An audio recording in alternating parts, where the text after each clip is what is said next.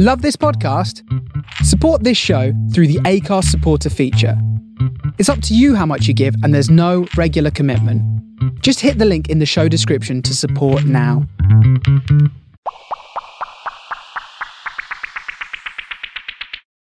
And now, one from Dial Square to Where?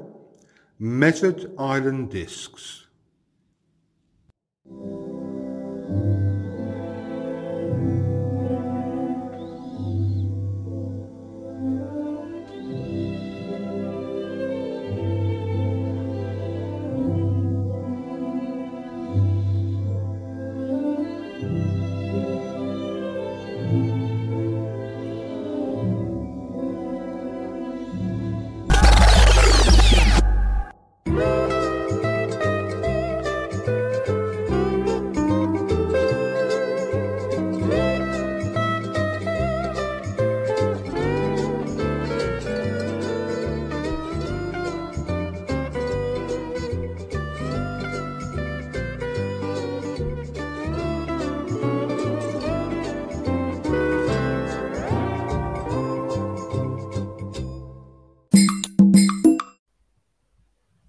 Good evening, everyone. Welcome to a new episode of From Dial Square to Where, another Mesut Island Disc special. And today we've got, following Andrew Mangan the other week, we've got another podfather on today, Elliot Smith from the Arsenal Vision podcast. How are you, Elliot? Hi, I'm good. How are you? Thanks for having me on, Andrew. Hi, very welcome. I'm very well, thank you. And delighted to have you back on. Thank you ever so much for your time. Yeah, absolutely. And we've also got Rohan Virdi, sometime YouTuber himself from the AFTV International Gooners. How are you, Rohan? I'm good. Thanks for having me on, Andy. You're very welcome indeed. And you've been on before, so yeah, it's great to have you both back on as well. Now, we're going to press on with the episode today. Everyone get involved on the comments, and we can pick up those comments as and when they come in. But Mesut Island Discs, we've had a few episodes of it now. And obviously take on the you two guests probably don't know the old British institution that is Desert Island Discs, but you may have listened to the well-publicised Ian Wright version of it fairly recently. I don't know whether either of you did. I have not had a chance to do that yet. I have to admit that things have been super, super hectic here, but it's on the list. Yeah, you should definitely listen to it. It's available as a podcast on all the usual platforms, but it's you're dead inside if you don't get a bit emotional listening to it, I think. But highly recommended. We're going to move on to the first take on Mesut Island Disc, and that is an Arsenal goal that you'd be quite happy to take to the desert island with you and watch over and over again, because you'll never get tired of it. I'll go to you first, Elliot, on this one. Okay. Which is your choice? Which is my choice for which category again? Sorry, are we just starting to talk? Arsenal goal. The Arsenal goal. Arsenal goal. Happy to watch. Yeah. So this is tough, right? Because I guess the question is it a great goal or is it a meaningful goal? Yeah, meaningful to you, maybe. Something special to you that you'll never get tired of, maybe. So I have to admit that I'm partial to Thierry Henry scoring at the Bernabeu against Real Madrid.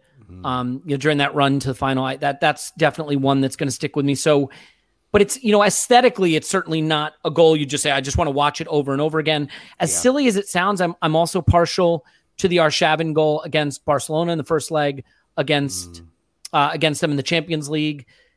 I don't know why it just sort of felt like a big moment for that era, even though it was really just halftime of the tie, and a tie that we went on to lose.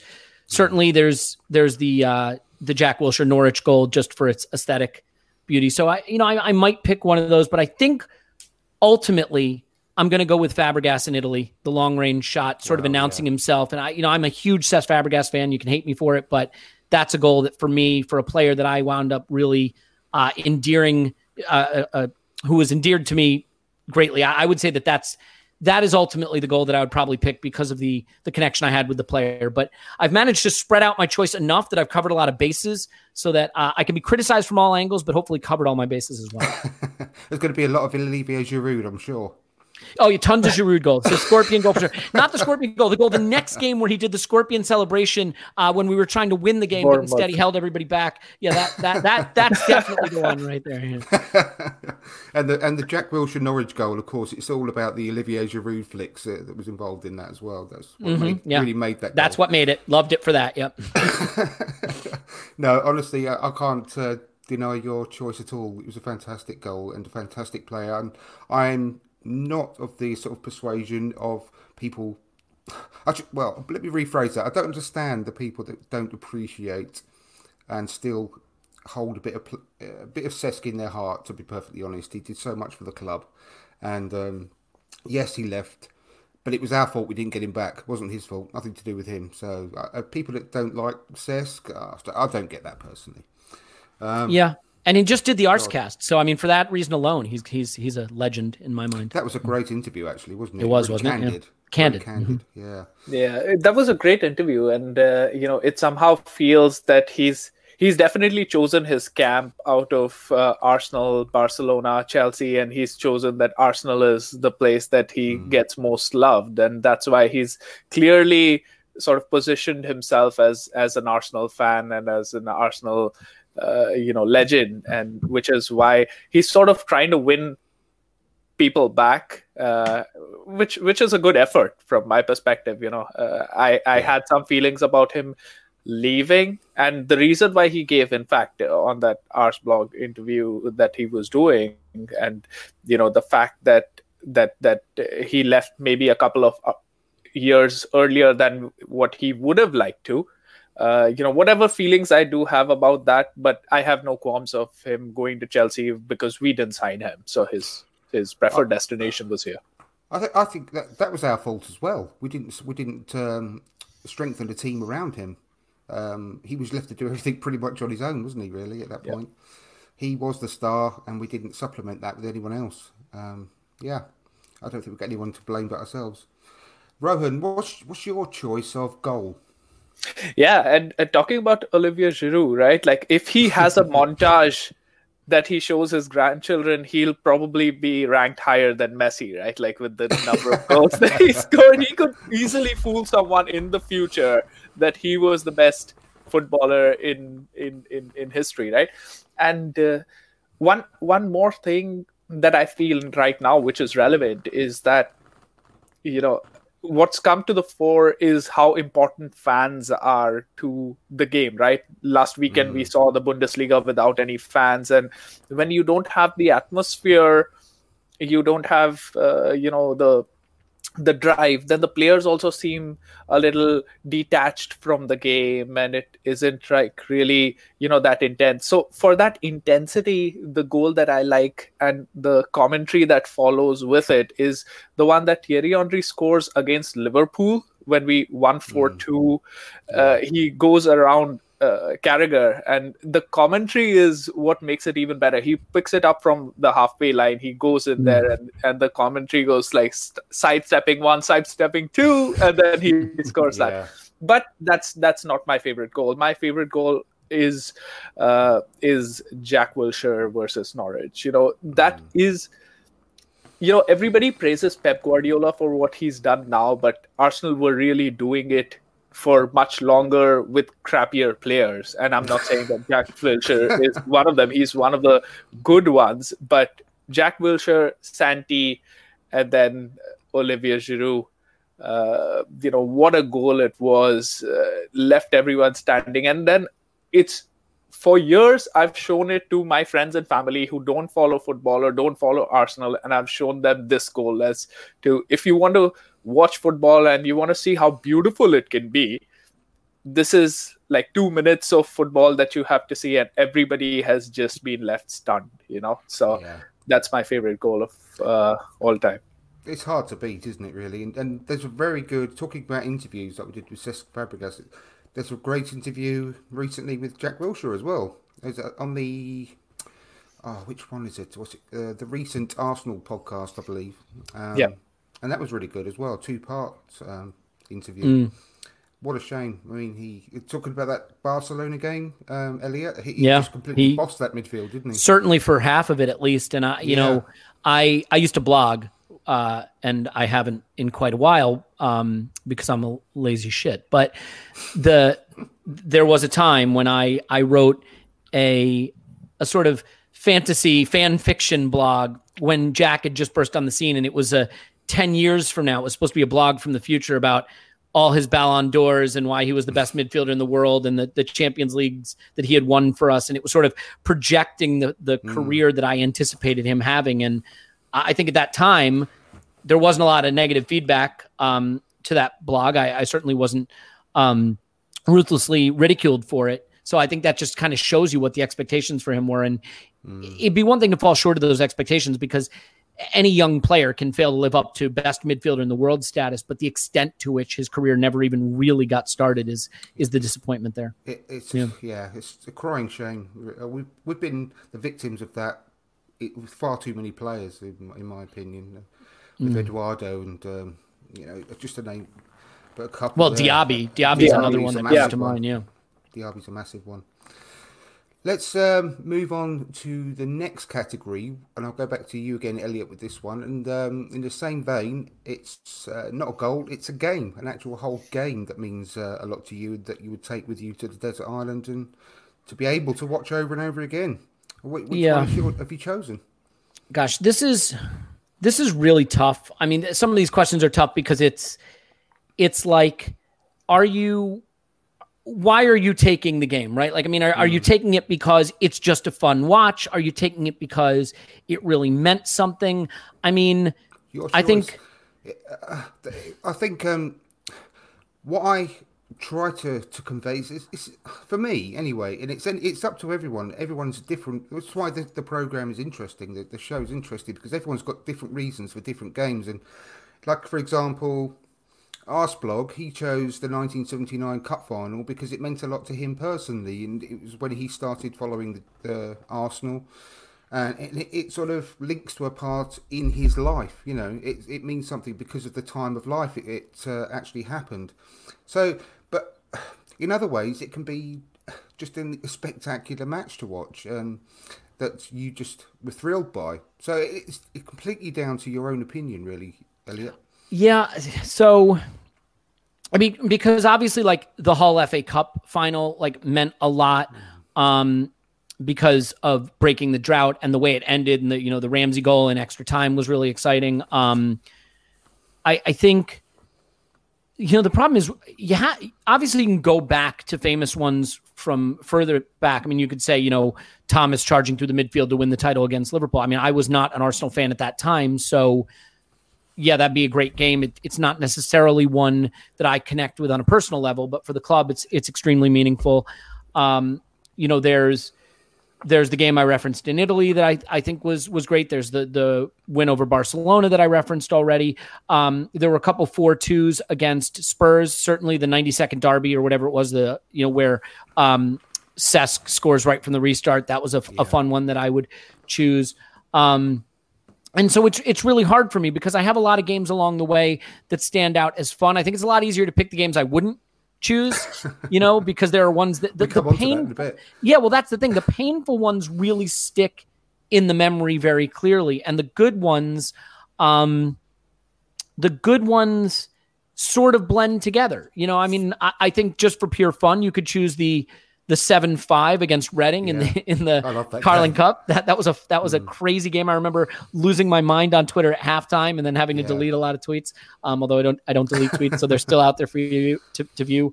I mean, ultimately, it's tough, but I might take that win at the Bernabeu. I don't know why, but that game just really stands out for me as a moment where I felt like our club was arriving on a level that would put us at the absolute very top table of European football. And I'm not sure, did that happen? I can't remember. Did we arrive at the very top table of European football? It's possible. It felt like it, didn't it? That's a good. I mean, I remember when I was I got my membership pack through the season after, and they included the DVD of that game because it was just so special. What a moment it was, and it made everyone sit up and take notice. And really take us seriously, didn't it? For even if it was only for a short while, it was there. We no one had ever won at the Bernabeu from an English team before. So, and what a team it was that time. Say again, sorry. Mm-hmm. What a team it was, the Madrid team. It was incredible. It was unthinkable. I know. Same as the Barcelona team, full-strength Barcelona team we beat that night as well. It's it brings back so many good memories, and it's like even the Champions League final, and a few people have put it into the next category that we'll come on to shortly. But for me, I was so proud of the team that night, and I wouldn't want to get rid of it because there are some good, even despite the result, there's some very, very nice memories from that game for me personally. And the Sol Campbell goal, when that went in, I don't think I've ever felt as exhilarated over a football game before. And I wouldn't want to get rid of that feeling because I can still remember it. So, Eddie, what's your choice of game, Rohan? So, there are two games that stand out, right? Like Elliot said, right? We've had patches of games where we've played really well and we've played beautiful football, and so I started supporting Arsenal in 2003. Like that's when I got introduced to Arsenal, and then the rivalry between Arsenal and Manchester.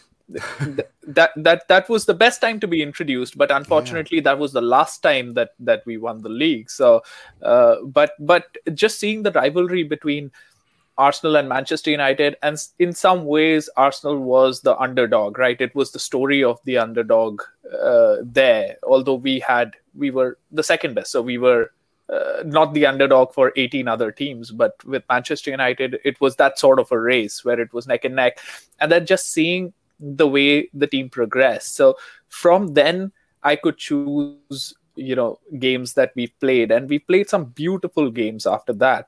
But what stands out the most for me are two games. One is that Barcelona game, which is the Jack Wilshere game, because that was prime Barcelona, right? Like that was Xavi, Iniesta, everyone in that midfield, and then you have Jack Wilshere, our guy, bossing that midfield, and us winning it, and the Emirates absolutely exploding. So the feeling there was great, and that is amplified because later years, when I was at university, I would organize these watch parties at my house. We'd have projectors, and for a lot of round of 16 games with Bayern Munich, I made the mistake of having that watch party at my house, and then we'd start with all the enthusiasm, and about 20 minutes in, Toni Kroos has scored and like everyone else has scored, and you're just like watching a dismal game, right? So for the performance, I think it's the Barcelona game, but what the feeling that I got of joy, but more than that, the relief, was the Hull final, because I remember watching it, and a couple of days before that, I was talking to my friends who were Manchester United fans or Chelsea fans, and they've been like bantering me, and I said, just wait for this Sunday when we win against Hull, and then 8 minutes in, we're 2 goals down, and I'm just like, it's happened again, hasn't it? Like, I'm not answering calls, I'm getting calls, and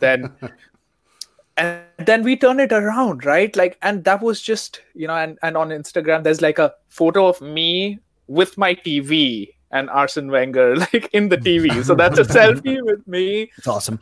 And my TV. But it just felt so good. It was so massive for our club. And then, that was a game that I won't forget. So yeah, that one. I mean, I still love the FA Cup, and it means a lot. So people in my generation, anyway. I mean, going back to when I was a kid, and it lasted the whole day until, an hour or two after the final whistle. It was all about the FA Cup that day, and they used to interview local butchers in the morning of one of the clubs, and they'd named a certain sausage after the club, or that type of thing, and it was just incredible, all stupid little things like that, and.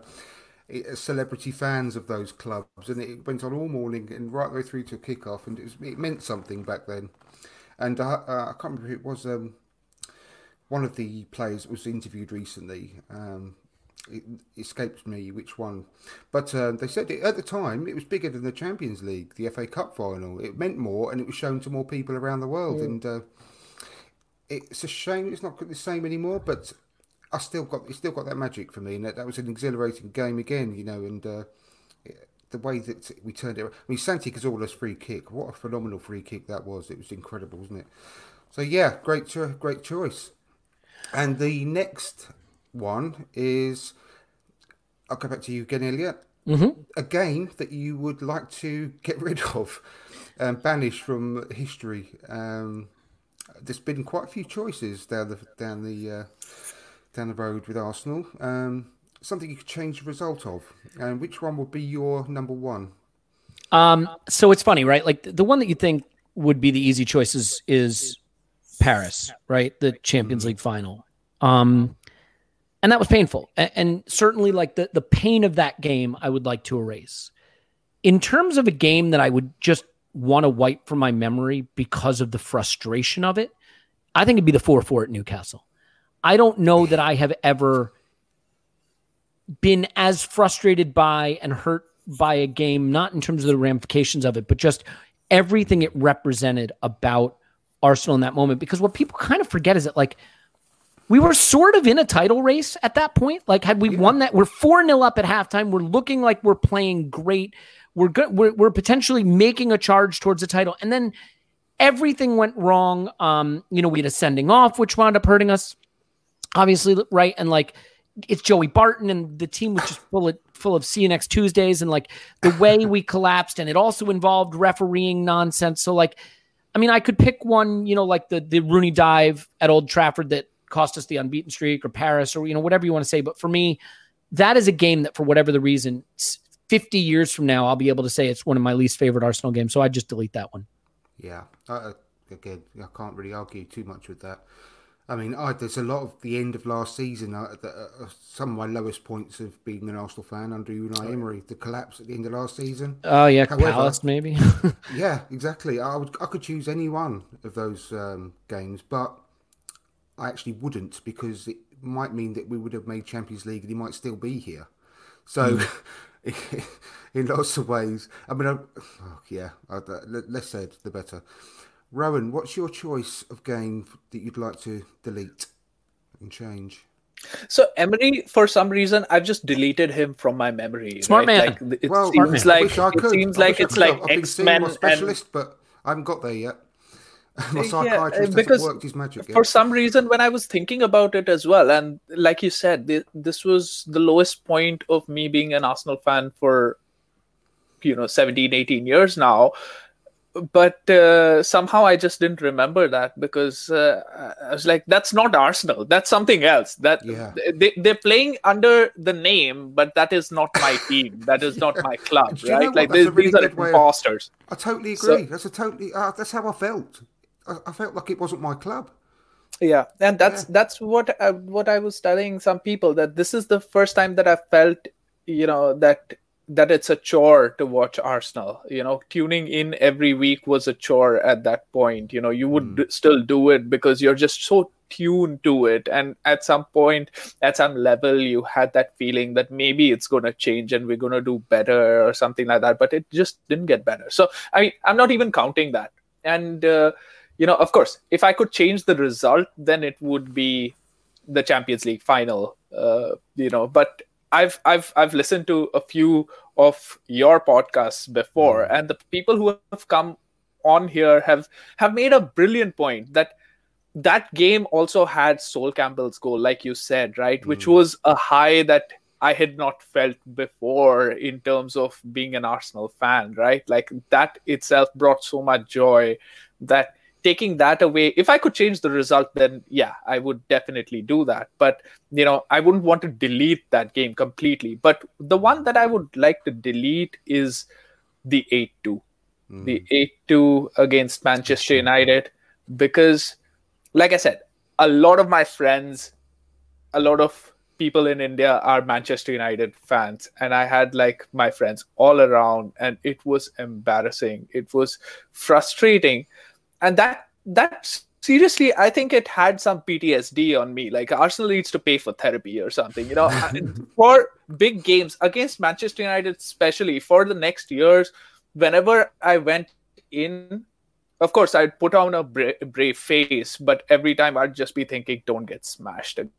Please don't get smashed again. That's the feeling that I had after that. And we did get smashed a couple of times, not by Manchester United, but by Chelsea and by City or someone else. But, that one. And again, I hold Wenger in such high regard. And, I still think that he is an Arsenal legend. There is no doubt about it. But I think there are multiple factors that led to his downfall, and he was stubborn, but that's not the end of it. But that sort of signified the end of the feud between him and Ferguson, really, right? After that, they sort of became friendly, right? And Ferguson, when he became friendly with people, it signified that he didn't see them as rivals, and that is what Arsene Wenger became after that game. So, for me, it was painful. The funny thing, I'll just add that, that's a stain on the club. But weirdly, it's not as painful for me as, the 6-0 to Chelsea or the game right before that where we got annihilated. By the way, Ron, I have that exact mug, in eye shot. I can, see it right there. But because going into that game, it kind of felt inevitable.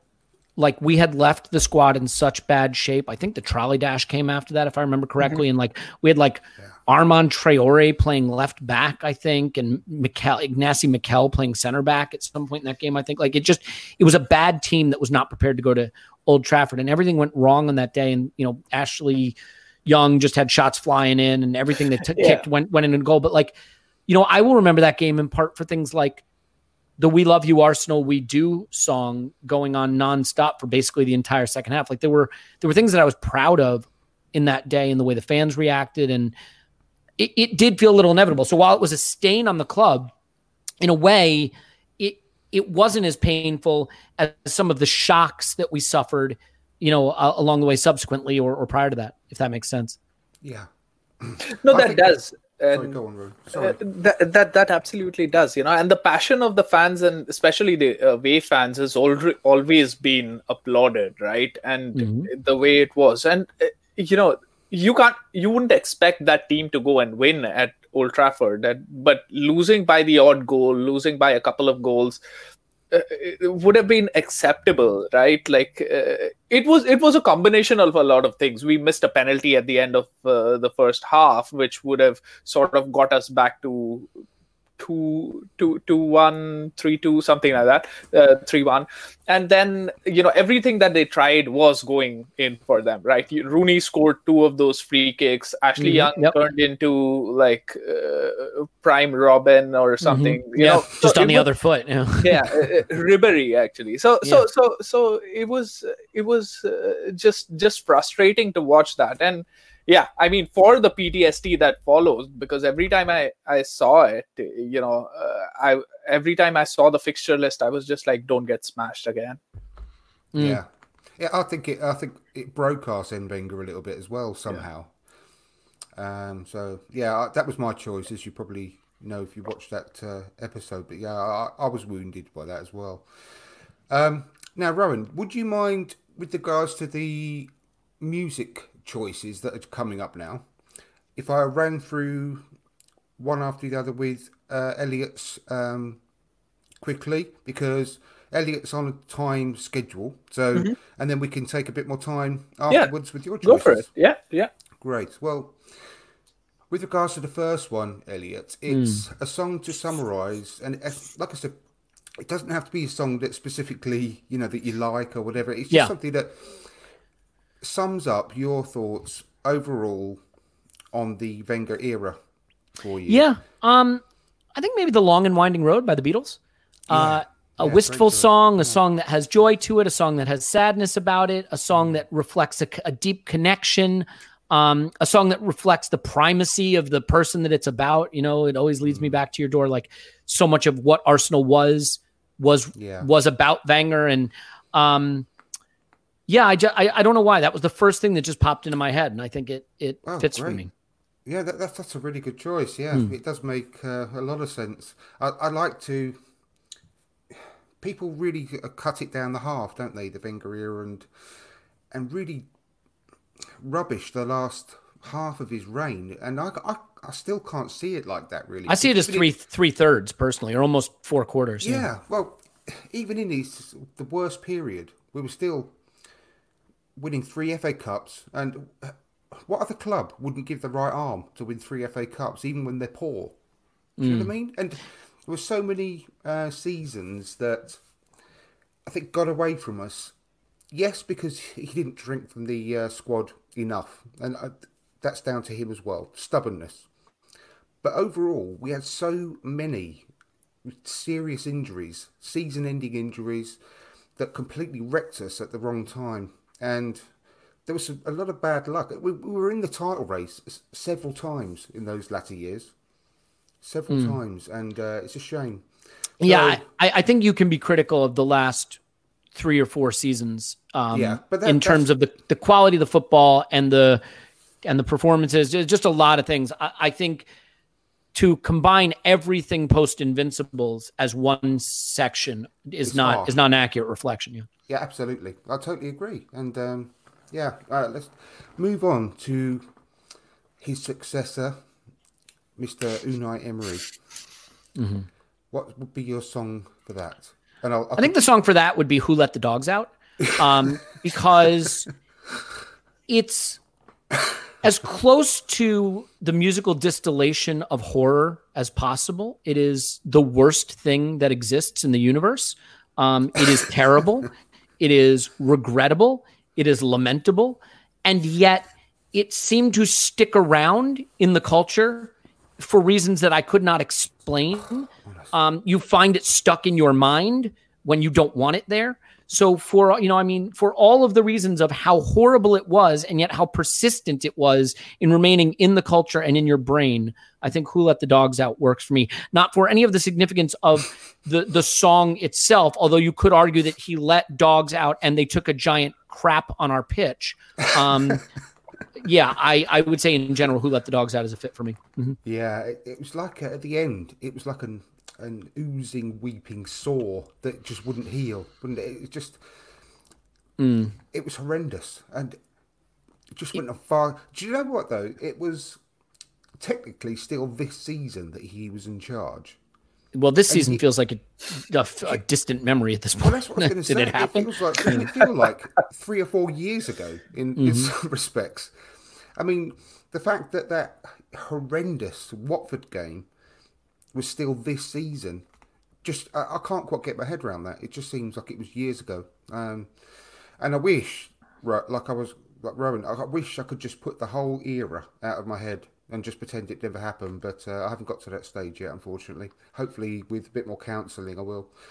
But the amount that he still talks about Arsenal, right? I mean, every other day he's saying something, and now his English seems to have improved, which was the main reason why he couldn't work out, because he couldn't communicate. If he did so much talking when he was in the dressing room, he'd probably still be around. Like, he's just incorrigible, this guy. Well, I've heard several, even ex-pros, ex-professional footballers say that there's a good coach in there. You don't get to where he is without being a good coach. But I'm convinced that he's not even got any coaching qualifications, and he's just great at interviews. And when he gets in there, he tries to blag it as much as possible by working on formations on Football Manager or something, just to try and get through.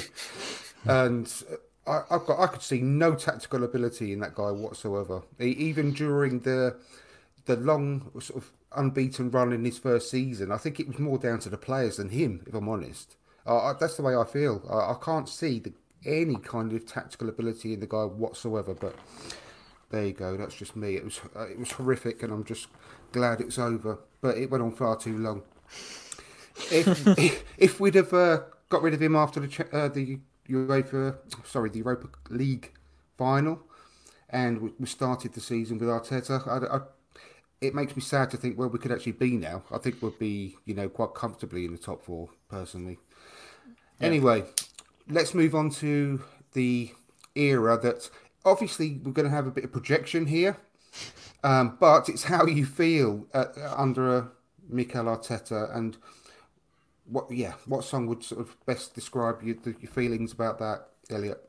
So I lived in Nashville, Tennessee for a period of time. And so I was exposed to some country music and singer-songwriter music. And it's not my favorite genre, but there is a guy named Robert Earl Keen who wrote a song called Feeling Good Again. And it's sort of about a guy who's down on his luck. He's got no money. He's got nothing going for him, but he walks into the bar and he sees some familiar faces and here's a song on the jukebox that he likes. And the line is, "It feels so good, feeling good again." I had $20. I bought everyone around. And it's like feeling good again. You spot some things that look like Arsenal that you remember. You see a guy on the touchline who looks good in the colors and, isn't a hot mess and can speak and inspire you. And, we were down and things aren't particularly good for the club right now, but there's that little moment of just feeling good again and seeing a familiar face and seeing something that looks and feels a little bit like the club. So while you may not be exposed to that genre of music, the sentiment of the song definitely sort of sums up for me how I felt like, because it's not we're back and everything's good, but it's just it's an oasis. It's a feeling of being able to feel good about Arsenal again after a period where you sort of just felt like the kicking you in the ass. Yeah, that sounds good. I mean, I was lucky enough to go to Nashville quite a few years ago now. I was 18, believe it or not. That's a long time ago. Quite a few years ago, I'm guessing. Yeah, but I went to the Grand Ole Opry at the time, and I enjoyed myself. It was good. It's a good place to be if you're planning to be single. If you are in a relationship that you consider serious and long term, maybe give it a pass. Yeah, no, I enjoyed it. I really did. And went on the tour of all the musicians' houses and everything, and it was fun. Went to Gracelands whilst I was there as well. It's changed a lot, Andrew. I would tell you over the years. It is now famous. It has surpassed Las Vegas as the number one destination for bachelorette parties. I think you call them hen parties. In the United States, the number one place for them. So that gives you a sort of sense of what the social scene. Yep, number one. Wow. Yep.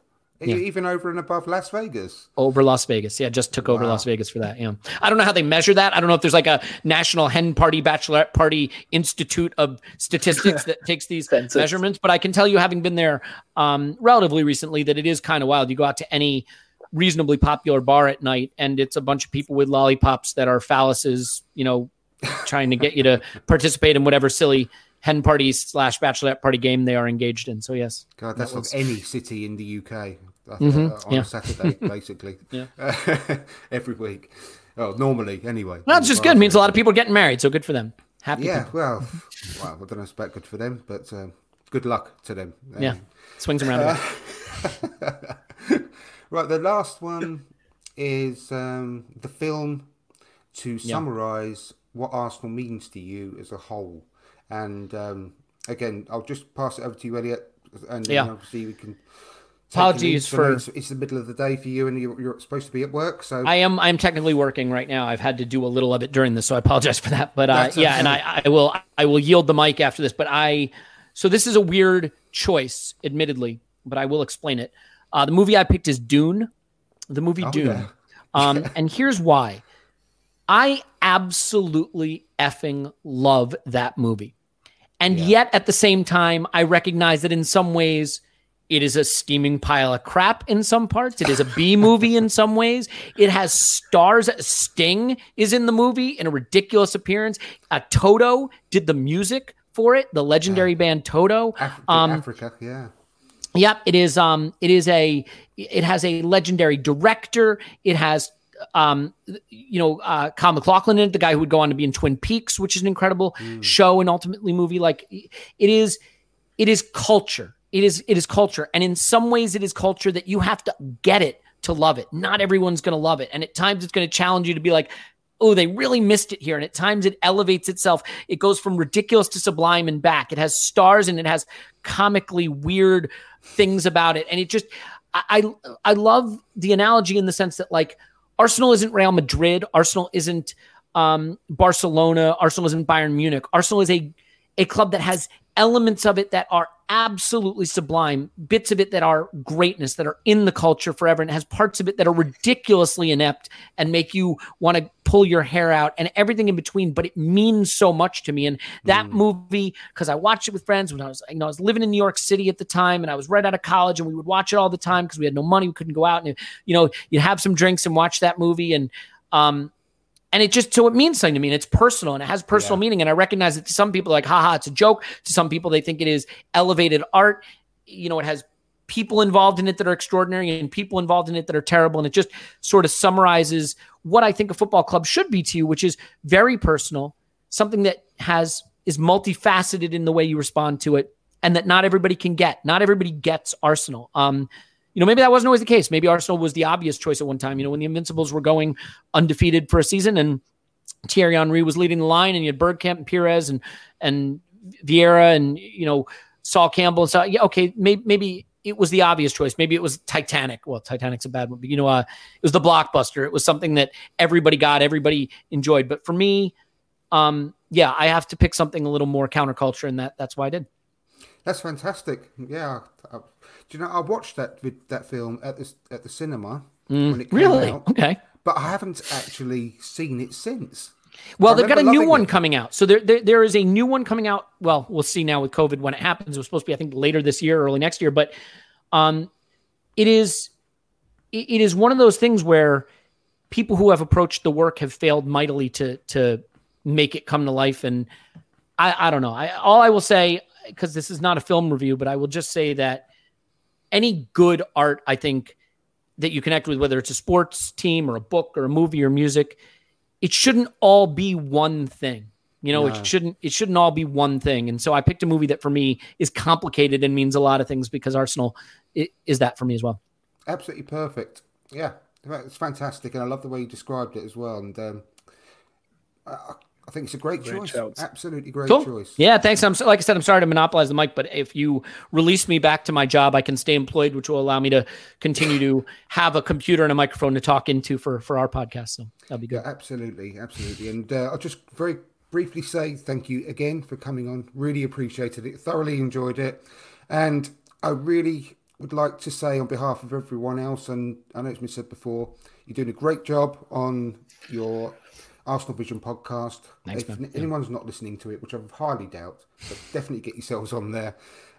We just released like almost 2 hours on KSE on Stan, and at the beginning we had YankeeGunner on. He did the financial breakdown, then we had the whole panel on. So that's what's out there now if you haven't heard it yet.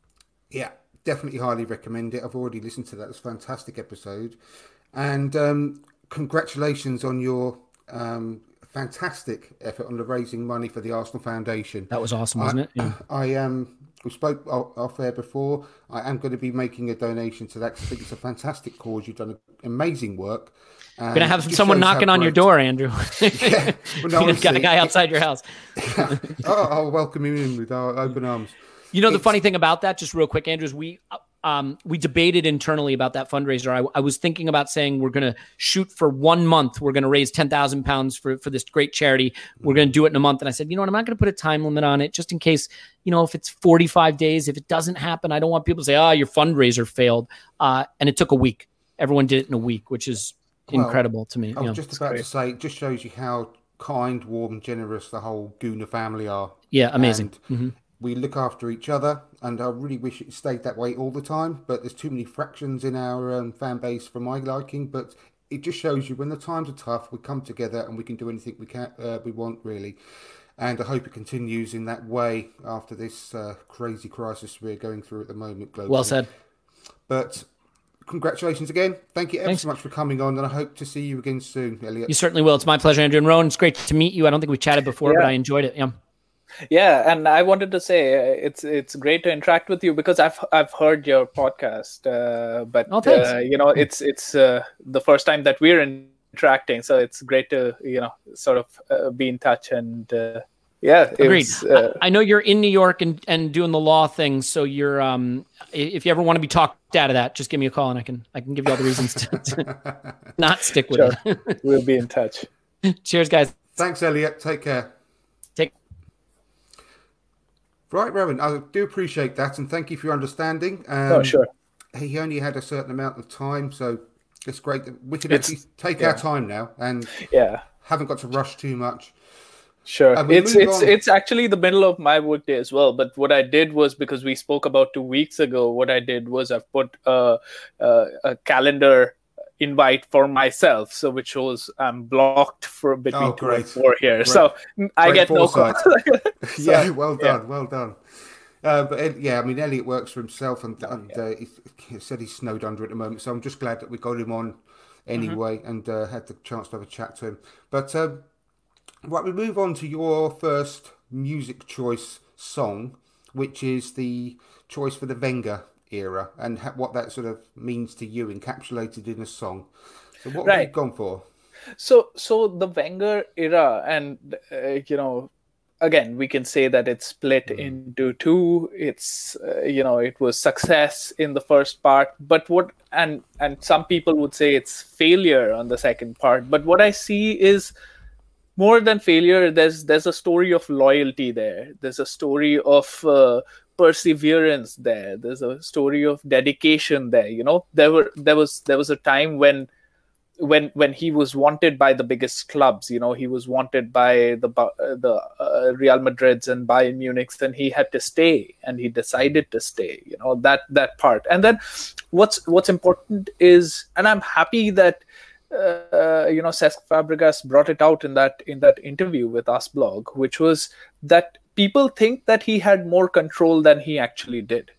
That's what he said in one part of it. And the way I read it is, and he said it himself in one of the things, that if you go out one night with me, you will see that I do like to spend money. So it's not like, the buck couldn't stop with him. And people, I feel like the agenda was misplaced, because he wasn't the sole problem. He was just an employee of the club, right? If he's been given that job and he's been given that money, although I don't think he's doing it, he did it for the money. But any of us, if we got that opportunity, we would take that opportunity. And it is for my boss to tell me you're not good enough. And if the bosses let me continue, it's their fault. It's not my fault anymore, right? Yeah. So that's how I feel about it. And an analogy I'd made earlier in another podcast was that, for me, I see him as the mother who doesn't want to leave the child being the team and the fans, with the alcoholic dad, and the alcoholic dad are the owners and Gazidez and all of these guys who are going to ruin the club if he goes. So he says that my time is done, but I can't leave, because if I leave, everything's going to go to shit, Yeah, but... So that's my feeling about Wenger in a nutshell. And if it was a movie, then it would be Dead Poets Society. He is the teacher, he's the guide, he's who's taking us forward. I trust what he would say. He was the face of it. In the AGMs, there was no need for the coach or the manager to organize and to be the face of it, but he still did, because he knew that the alcoholic dad couldn't get himself out of bed and actually come and address the children, right? Like, so that. But if it's the song, then I think it's Nothing Else Matters by Metallica, in which it says that, so close no matter how far, in terms of the titles, in terms of, if we say between 2005 2014 there wasn't success, but we went to the Champions League final, we went to an FA Cup final, and we went to a League Cup final. And we were in a lot of the title races. Exactly. The last 10 games. Exactly. So many times in the title race as well. So, all of this together, so close no matter how far, couldn't be much more from the heart. Forever trust in who we are, and nothing else matters, Great song. So, and then the fact that I trust what he had said, and for a lot of people, it would be that he's lied to us, but he's also an employee, right? But he's tried to be fair, and I don't think he's done anything for personal gain. If I look at it, the way he left the club was in better shape in terms of the squad than what Ferguson left. Although he'd won the title, he in his last season bought a Van Persie who was at the sort of end of his career, gonna be injured. But to win the title, he bought him instead of refreshing his center backs, instead of getting a new midfield, things like that. But Wenger didn't do that. His criticism is that he didn't buy the league, which he could have done. And I do understand that, but that's not the complete story. What would we give now to be able to finish in the top four? 18, well, no, it was 20 seasons 20 out seasons. of 22, wasn't it? Yeah. And sometimes our squad was completely in tatters with regards to injuries, etc. And we had to set the last few years. I think what was frustrating was selling one of our best players every year, or one or two of our best players every year at one stage, and not replacing them sufficiently. And every single season we know, and everyone knew across the world, that we needed to strengthen the defensive midfield and the central defence, and he never did. Now, what I can't wait to actually read is his book that comes out in October, because I still can't quite get past the fact that I think that so much of it in his tenure, especially after the Emirates move, I think that I get the feeling he was shielding so much and taking so much on his own back just to save the reputation of the club and the board. And I think a lot of that hopefully will come out. And Tony Turner, watching now, says the same. Hopefully Wenger reveals some interesting bits in his book. I really hope so. But the fear I've got of that is that he's such a gentleman, he's such an honourable guy, that he might still not fully reveal all. But I hope that's not the case, because there's no one that he literally gave his entire life to Arsenal throughout his tenure there. Nothing else mattered to him, which is a great link to your song choice, basically. I don't think anything mattered to him apart from Arsenal, and I think he missed out on an awful lot of his life, which he gave to the club. So I can't think of anything bad about Wenger, and I do love the guy, and it was sad the way that things went in the end, unfortunately. But it's a great choice. Absolutely. Again, so many times so close, and that there are so many things that we'd want to know. What happened in so many seasons. What has happened, what is going on. But it would be absolutely out of character. I've already pre-ordered it, but I'm not expecting any sensational reveals in that. He's not the Roy Keane sort of character who's going to come out with something sensational and badmouth the club, or even indicate it that way. I don't think he would. It would be very out of character, although I would love him to. But I don't think he's going to do that. Hopefully he will release all of the information, but do it in a lovely way, like a very gentlemanly, honourable way, and not slag people off, but just do it in a great, nice way. Fingers crossed. Exactly. He's given his whole life, and then at the end, what did he get? He got hate from the fans. He got booed out of the stadium, and then he eventually lost the job. Although everybody would say that he stepped down, and that's what I would like to believe, but that wasn't the case. There were seats that were empty, and the board took him as the scapegoat, and they took him out. I've said this before, but it's no coincidence that he left in the summer of 2018, and that summer was the summer that Stan Kroenke got full control of Arsenal, 100%. And I don't think there's any coincidence that he got rid of him as soon as he got 100% ownership of the club. I think it was more than 100%. It was the fact that now there were empty seats, and that is something that would hurt this guy, because he wanted the money, and he just couldn't stand it. But again, that's a story of when you dedicate your whole life to that, and then you get nothing in return. This is what I posted one time on Twitter. I don't know if there's a Make a Wish Foundation which can help my thing come true. But I really wish, and this is one of my hopes for my life, that I could spend one day with Wenger and talk to him and just basically ask him, candid. I've got no wires. I promise that I will never reveal, but I want to know what has happened. Tell me your side of the story, because I want to know. Growing up, I didn't meet my grandfather, but he seems like the grandfather I would have wanted to have, that sort of a person. So yeah. I totally agree, and I would love to spend some time with him. And I was listening to a podcast once, and one of the guys who was a guest on the podcast paid. It was one of the raffle things, and they paid for an hour lunch with Wenger. He could take one of the friend as well, and he turned up, and apparently he was just absolutely delighted. He spent not just the hour; they ended up spending about 4 hours together.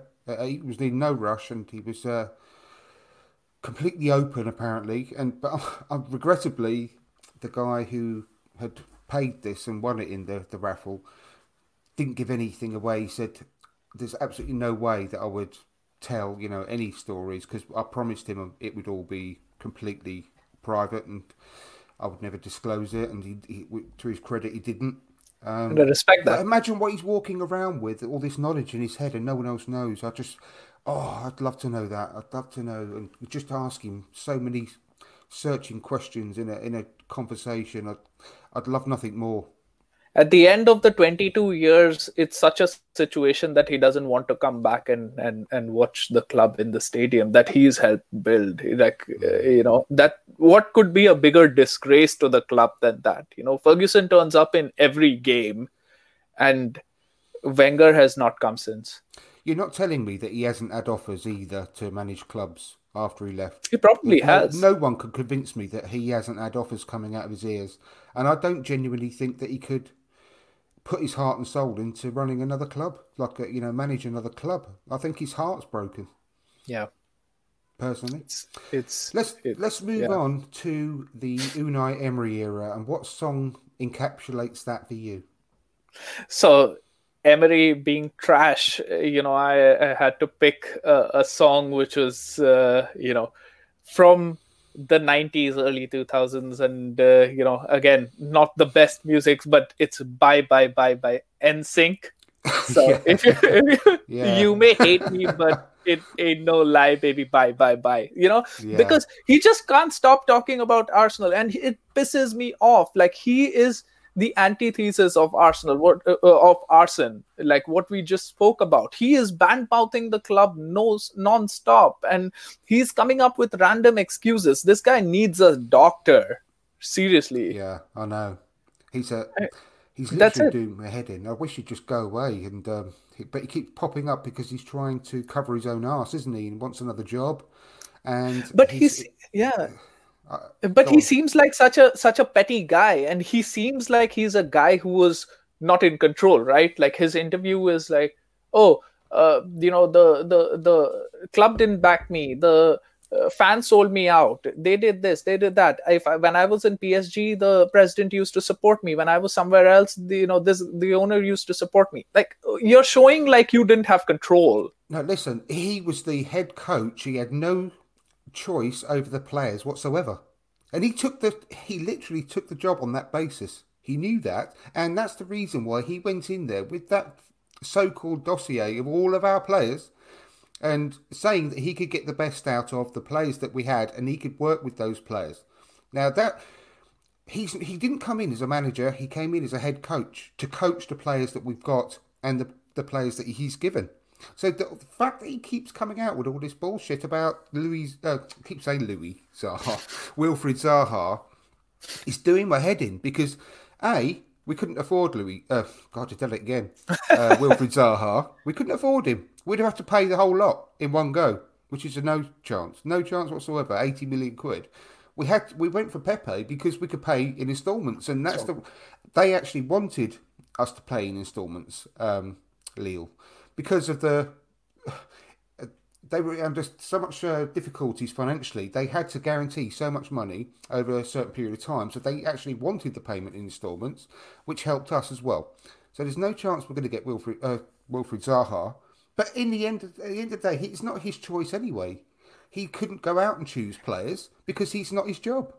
And even if now he says, "Oh, Wilfried Zaha, tore us apart. He was such a great player, etc., etc." And what happened in the Crystal Palace game, which was the season-defining game last season? He put out a weak squad. If you're playing against such a guy, why did you pick? This guy has no logic, He's just mumbling stuff, and he's just bringing out stuff just to be relevant. And I've had enough of this guy. It's when he came in. You remember, like, he used to make changes at halftime, and they would turn up. People were praising that, but he was putting right his mistakes. Exactly. So initially, I felt like, because Wenger always used to wait till the 65th, 70th minute to make that change. So we've got someone who's proactive. But then later, I was like, wait, why doesn't he choose the right playing 11? I know, exactly. It's just common sense. Lucas Torreira is not the new Eden Hazard. And he just convicted game after game after game, playing him in the number 10 role. Just wake up. He's not a number 10. Oh my God. Anyway. I understand the logic because he wants to win the ball upfield, but you need to have a defensive midfielder also for that. If he had no one else, midfielders, he's the only specialist that you have, and you've played him there. And again, he was the antithesis of Wenger, because one of his faults was that he trusted the team so much that he wouldn't care who he was playing against, be it Barcelona, Bayern Munich, or whoever. And this guy would always think about the opposition and never think about themselves, which is why we were so boring, right? Like, we were thinking about how Bournemouth is going to play or Burnley is going to play. Come on, we can go up against them with all due respect. We can turn up, and they should be worried about us than the other way around. It was so frustrating, wasn't it? And like I said earlier, I can't believe that it was still classed as this season that he was at our club. And the problem is at the end, and I said this a lot on Twitter, that it got to the stage that we couldn't blame him anymore. He was clearly the wrong guy, and he was just going deeper and deeper into the quicksand. Look, at the end, after that Europa League game, all that was left of him was his little hand or his fingers just sort of slipping down under the quicksand. And what really scares me in lots of ways was that he was going to be given a new contract by Danny DeVito lookalike, who's in charge of our club now. That really worries me because why the hell in anyone with the right mind would even be thinking that, after the Europa League final? I just don't get it at all. And it was a string of performances even before that, right? We were on a downward spiral since about game week 32. That's the level that he had fallen, because this season started off, and I really thought at the beginning of the season that per our squad, we were the third best squad in the country. That's what I genuinely thought, because Chelsea had a transfer ban. United didn't really. They had Ole, so whom I thought were he's not good enough. Tottenham were pretty shit at the beginning of the season. So we were I really thought that we could be third. Then we should have been third, though. Yeah, and then wasn't it? Exactly, and then start the Liverpool game, which was the third game. We got absolutely bombarded. And then he tried to not lose. His main ambition was not to lose rather than to win, which is why we turned out so boring. And how this whole thing shifted was that I started with being angry at him. But then I remember after the Brighton game, I said that I feel bad for him.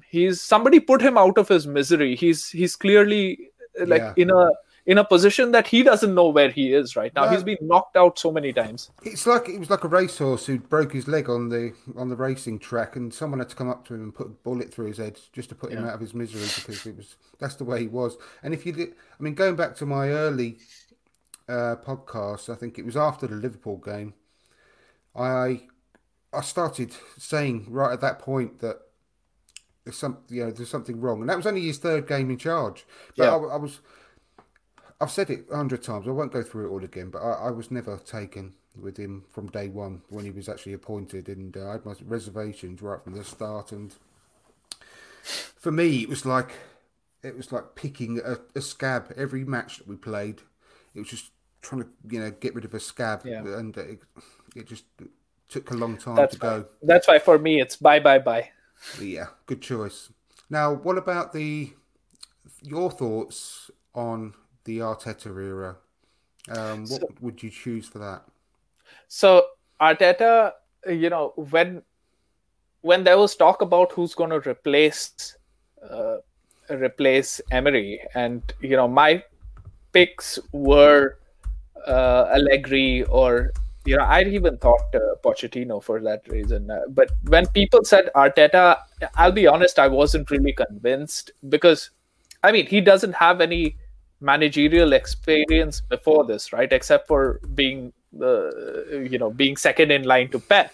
But with his first interview, he sort of won me over with, he said the right things, and communication was the issue with Emery, and communication is a good point for Arteta, because he says the right things, and you can see that he means it. He sees the club with a lot of pride. He sees it with a lot of respect, and you can, basically, understand that he just values the club. So, I want him to do well. So, one song for me is, now I want him to do well. I want him to be here for long. So it's "Don't Let Me Down" by Chainsmokers. That's the one for me. Now go on. I need you right now. Don't let me down. Yeah, that's a great choice. Yeah, I do. I mean, I take it you watched the video where Ian Wright gave him a phone call recently, and you just genuinely believe everything that he's saying, don't you? I mean, it's quite easy to do, and because he's so sincere with everything that he says. But I was never. I mean, I'll lie if I wasn't concerned when he initially got the job, until I saw his first interview, and I was converted after that. But it shouldn't matter that he hasn't been a manager anymore, because again, like I said, with regards to Unai Emery, he's the head coach. He's not a manager. So all he's got to do is coach the team of players that he's got and get the best out of them. And that's, at the end of the day, that's all he's got to do at the moment, and get us as high up the table as he can. And he's been doing a great job, and showing us that the players that he's got at his disposal, although they're not going to be, at the moment, good enough to win any kind of leagues or any big competitions, he's showing us that they are a decent team after all. And what I'm happy about is the fact that he has got this time to assess the team, because if he was appointed in the summer, I think he would have spent a lot of time just figuring out what the characters are in the team, right? And now he's got half the season that he's played, and a set of matches still to go if they do happen. And he can assess and then accordingly decide who needs to go, who needs to stay. And, this is a good thing. And I've been enthused with the way that he's sort of brought some energy back to the club. And he's going to make mistakes. The reason why I wasn't convinced is because the Premier League has the best managers in the world right now. If you look at it, you've got Pep Guardiola, Jose Mourinho. No, Jose Mourinho is not one of the best. Jurgen Klopp and a few others. Santo at Wolves, and Chris Wilder. All of these are quality managers, and to compete with them, it's not always the legacy that you have had as a player but rather because Ole, in my opinion, is not a great manager, and United are doing us a favor by keeping him in charge. Every time he definitely. goes through a few losses, I hope that he wins, so that they keep him. Me too, exactly the same. Tony Turner's put a couple of comments on as well, saying that Emery has no balls. It's why he kept flip flopping on the lineups completely. He definitely lost his bottle, didn't he? Big time after a little while. And we were sitting third 6 weeks in on October the 5th. People wanted him out in the September international break. See, that's exactly what I mean.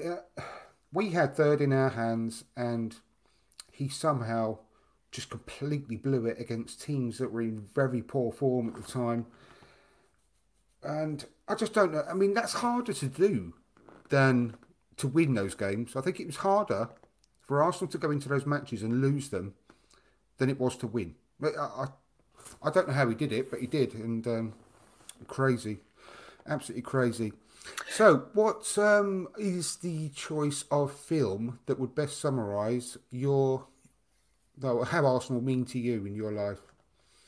Okay, so again, like in terms of just the title of the movie, I go with Crazy Stupid Love, right? Like because out of all the illogical and irrational things that I do, and generally I'm a reasonable guy, I would like to believe that, right? Like, and out of all the irrational things that I do, following Arsenal is the most irrational thing, because there's no reason to do that, at least in the last whatever time. There's just been so much pain that been associated with it, right? Like there's been sets of times when we've done well, like sets of games, but overall we haven't like really seen the output what we give to the club in terms of being fans and in terms of being loyal supporters. So but that's not my choice. My choice of movie is 50 First Dates, because every time I go in, like, I don't remember the last time, and basically I go in again and I have all that hope and I fall in love again, and then they sort of let me down, and then I go again, and it's sort of like a zombie situation. That's but a fantastic I keep choice. going. Yeah, so that's my choice. That's my love for. I've had some good choices tonight, and I think that's a really really good one actually, because it's true, isn't it? Every time a new match comes round, your hope just is back to normal again. It's like a computer game where your energy bar is getting a bit low, and you have a crappy result at the end, one weekend, and your energy bar is right down there, and then gradually during the week it's gone back up again, and you're good to go. And and I think it's a really good choice, because you just blindly have this optimism that you don't know where it comes from, but especially when a new season starts and everyone's starting again from scratch, and you think you've got all your hopes again and dreams and I think that at the end of the day, there's only one team that can win the league every year, and I don't always think it's the best team that wins the league. In some cases, not so much lately, because it's literally shown that you can buy the league if you've got the right owner who's willing to do so. But back in a few years ago, that sometimes you've got, I don't know how to explain it, but you've got the perfect blend at the right time. Actually, the Leicester campaign is perfect to explain it, because it's almost like all the moons aligned for Leicester, but they bought the right players. And let's face it, when you buy players, it's always a gamble. They bought Jamie Vardy from Fleetwood Town. I mean, they didn't know how he was going to take to the Premier League. Riyad Mahrez. And how many times have you had players like Riyad Mahrez come into the league and fail completely? And they're gone after even a few months. You don't see him ever again. But he happened to work perfectly. And all within this cog, they had Kante, who again was unproven at the time, and everything just worked like a well-oiled machine. And it doesn't always work like that, and they didn't have any major injuries at all that season. and it just worked. Everything just worked. Everything clicked, and every player as well has got to be in form at the same time. And it's not very often that happens. You can have great players who just have dips in form, and the other teammates around them they're in form, but some of them aren't, and things don't just quite click. And I think sometimes you just have to have everything, all the stars aligned and all the moons aligned, and it just works. And you can win the league if you just have that little bit of luck. And I think there's been so many occasions where we haven't had that luck throughout the years, and we could have bought, for example, say Martinelli. Who would have known how well he would have taken to the league? And Guendouzi, he might have been even better than he was, but hasn't quite worked out that way. But I mean, next season, with another year under their belts, a bit more maturity and a bit more time to be coached by someone as good as Mikel Arteta, you never know. All our stars might align, and even though they're young, our youngsters could all of a sudden just click because they've been together for several years. Like our academy players, for example, everything just could just go like clockwork. You never know, do you? It's one of those things. It's difficult to think, right? Like in terms of Huth and Morgan, the defensive duo, more often than not, they'll be like a second half, like mid-table to lower relegation battling pairing, and they won the league. We beat them twice in that season, and the issue was that all of the other teams, and they played the same thing. They played a 4-4-2, and they played on the counter, but for some reason, every time all of the teams just were surprised that they were putting balls over the top and Jamie Vardy was running into it. Like the other teams did not do their job, and that was the last time I genuinely felt, 14th of February, when we played Leicester, Danny Welbeck scored, and I called up my friend and I told him we're going to win the league. That was the time. And then Olivier Giroud, the greatest player of all time, goes on a goal drought, right? So 16. I don't think he scored for after January. I think his next goal after January was May. Yes. And so it was just so bad. And I definitely agree. A lot of things need to go in your favor. For example, this season, Liverpool's a great team, right? They've done really well, but they're not 25 points better than City.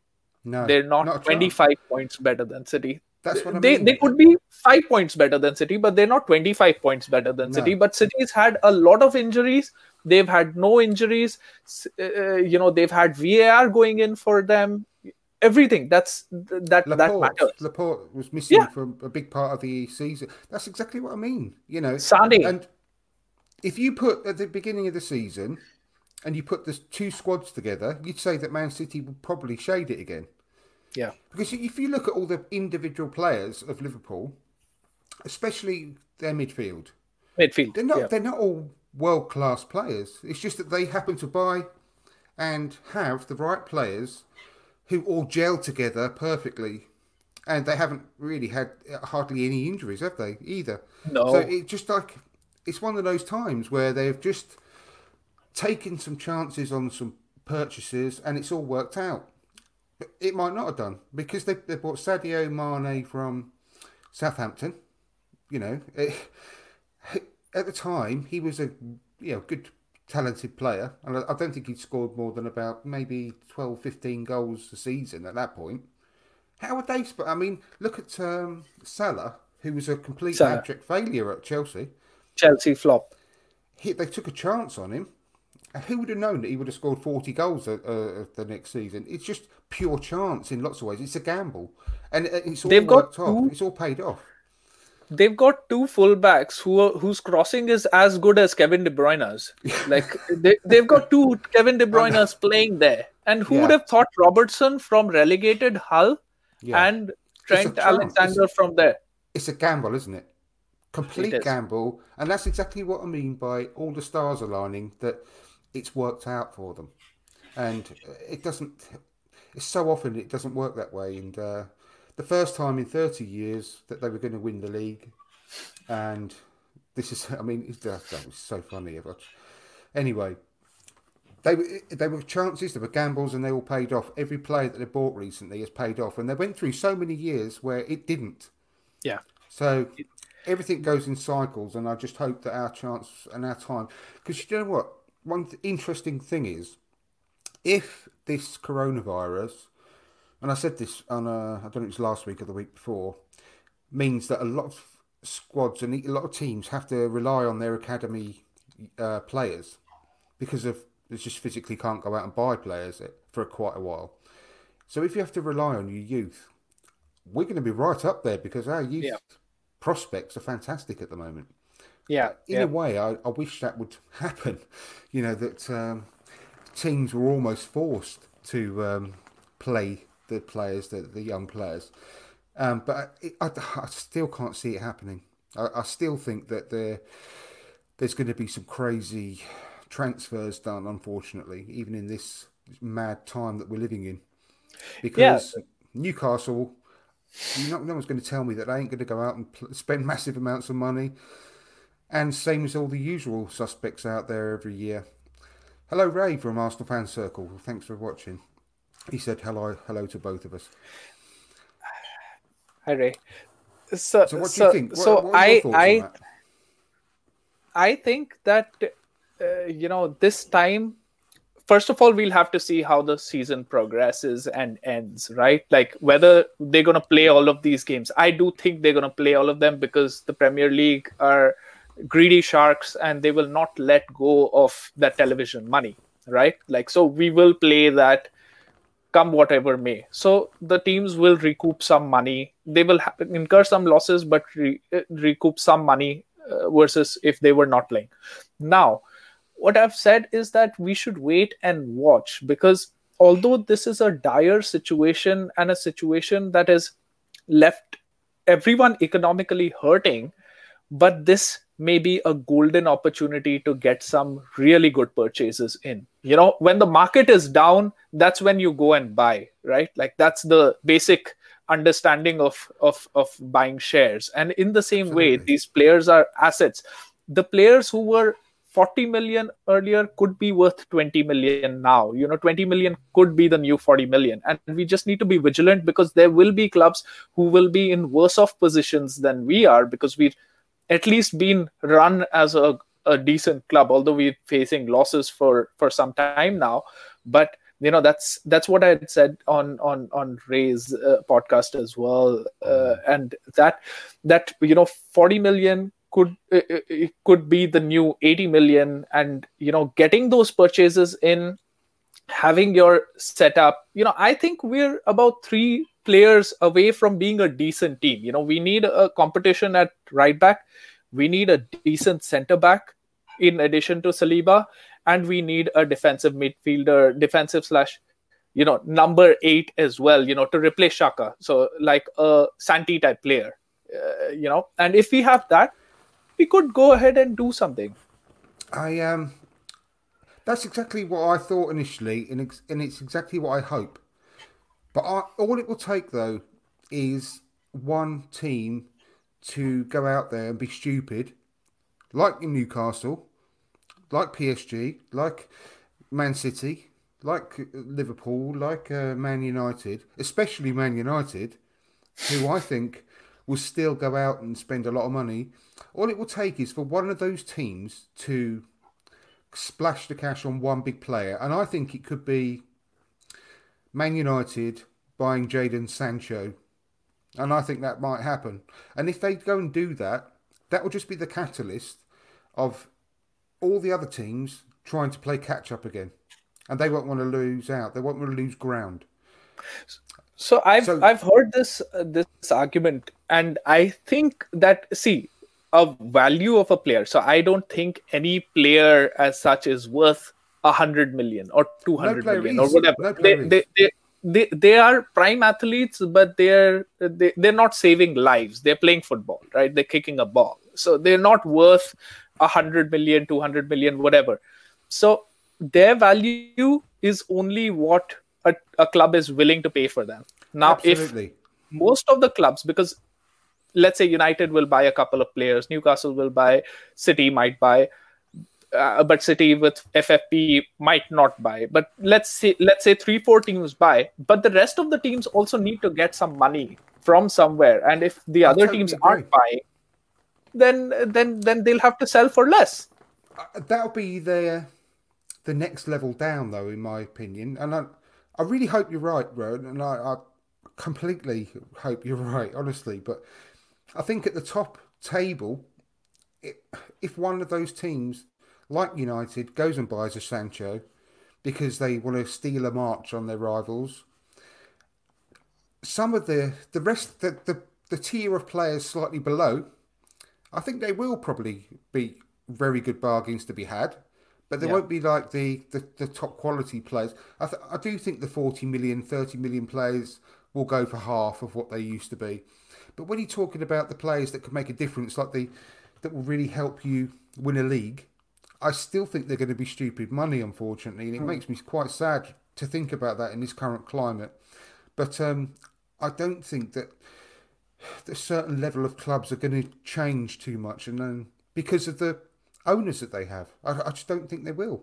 And when you're Newcastle and you've got twice as much money as the owners of Man City, then they're going to want to make a massive statement, and especially as well. And I can see them as soon as they can, they'll probably get rid of Steve Bruce, obviously, like either Pochettino in or someone like that, and they're going to go set about, because don't forget the FFP rules are going to be relaxed because of all that's happening in the world, and they're going to take advantage of that. And when you do initially take over a club, you do have that window where you can invest in the team legally anyway, and it doesn't contravene FFP full stop.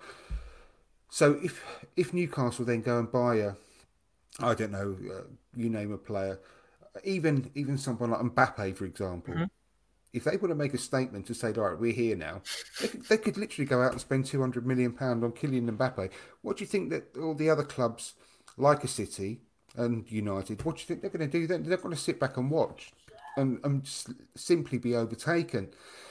They're going to still want to be the top dog. So they will start competing with Newcastle, and it will all start again amongst those top echelon of clubs. Not for everyone else, not for Arsenal, but they will compete against each other like they always have done, unfortunately. That's what I believe. The good thing is that we've named 3 positions, right? 3 positions: right back, centre back, and midfield. These are not positions that generally go out for mega $1 million, except for like Van Dijk, you could say, yes, has gone for that. But we don't need a striker or a winger who would command that sort of money. Depends about what's going to happen. Aubameyang, yeah. So that on that, I have my feelings. If you're getting under 40-45 million, then you just keep him, because he can probably fire you into the Champions League, and there's no point. You'll recoup it. Because buying a Timo Werner, buying somebody else like that is going to cost you 100 million again. So there's no point in letting him go. He is essential for us competing and getting into the Champions League, and we can recoup his money. But if somebody is willing to spend 60, 70, 80 million on him, then I'm sure that the club would want to sell. But in terms of our front pairing, like if we keep Aubameyang, and then left side I think is sorted with Martinelli and Saka. Right side we've got Pepe and Nelson. So we've got a decentish front line. I think our front line is better than a lot of teams. Yeah, I think it's extremely strong. And what I don't understand is being linked with Willian on a free because he's free. That was depressing. Doesn't mean you have to go and get him because he's free. He's still 32 years old, and he's still a good player at the moment. But why would you do that? Why would you commit to a 2 or 3 year contract for someone like him when? And I don't like this player at all. But we've still actually got Mkhitaryan as a player contracted for another year, and at this stage he's 31 and he's had a decent time over in Rome, but why would you go and get Willian when you've already got a Mkhitaryan under contract? And you might as well keep Mkhitaryan. Willian is a little bit better than Mkhitaryan, I believe. But is he that much better that we'd have to go and sign him and give him a big signing on fee and a big contract, which is undoubtedly would have a big wage packet, when you've already got Mkhitaryan? That doesn't make sense. Also, why would you go and get Ryan Fraser, who had one good season for Bournemouth, on a free, which were strongly linked to Willian and Ryan Fraser? Now, why would we go and get Ryan Fraser when we've got Martinelli and Saka and Aubameyang coming in from the left?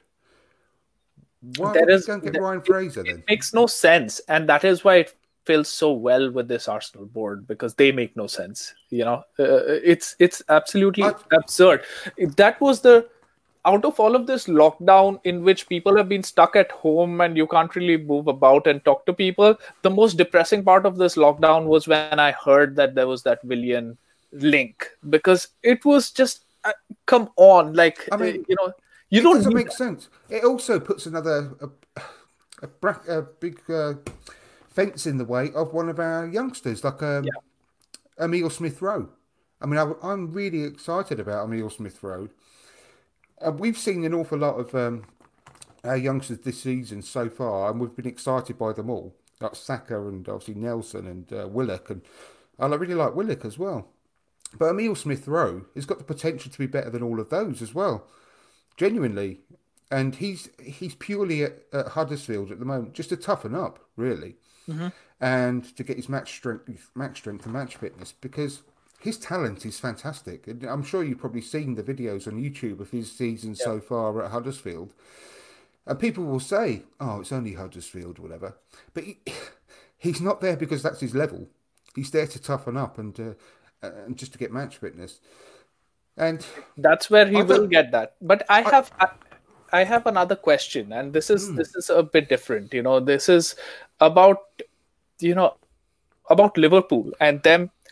They've had Salah, Mane for a few seasons now, who have done really well. And I would think if Salah and Mane were at Arsenal, they would have been linked to Real Madrid and Barcelona, and we would have been like in no place to sign an extension with them. And the Aubameyang situation right now, why do you think that's not happening to Liverpool? I haven't read that they've seriously been linked, or Liverpool fear losing them, although they aren't winning anything apart from, I mean, they did win the Champions League, but they weren't winning the Champions League. No, of course. So they were there for a bit, but they've won that. And with the prospect of City winning, like you said, right, like at the beginning of the season, I would have thought that when they got 98, 97 points last season and they didn't win the league, and they won the Champions League, I thought that they would have said, this is enough. We cannot win the league. We won the Champions League. Now we need to go to Real Madrid or Barcelona. But that didn't happen. Why do you think that doesn't happen and that happens to us? Because they've got Jurgen Klopp as a manager and we had Unai Emery as manager, probably. And I think it's down to something as simple as that, because their owners are much more ambitious than our owners. And I think it shows. It shows that we've, unfortunately, over the last decade, have had a big reputation of selling all of our best players. As simple as that. We've sold all of our players that have shown potential, and also the players that we've had, such as Nasri and Adebayor, they purely, as soon as they had one good season, they were off. And they used us to get their move. And we should not have allowed that. And I had a period of, and I've said this before, I've had a period of around 2 or 3 seasons that I almost took no part in whatsoever.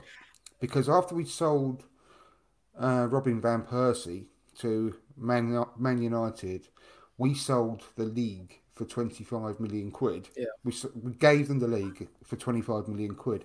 And once we'd done that, on top of all the other players that we'd sold and got rid of, I was so disillusioned. I hardly watched a game for between 2 and 3 years. I lost of my Arsenal support because I was just so disillusioned with the whole thing, and that has unfortunately given us that reputation lately of always doing that after we've moved into the Emirates.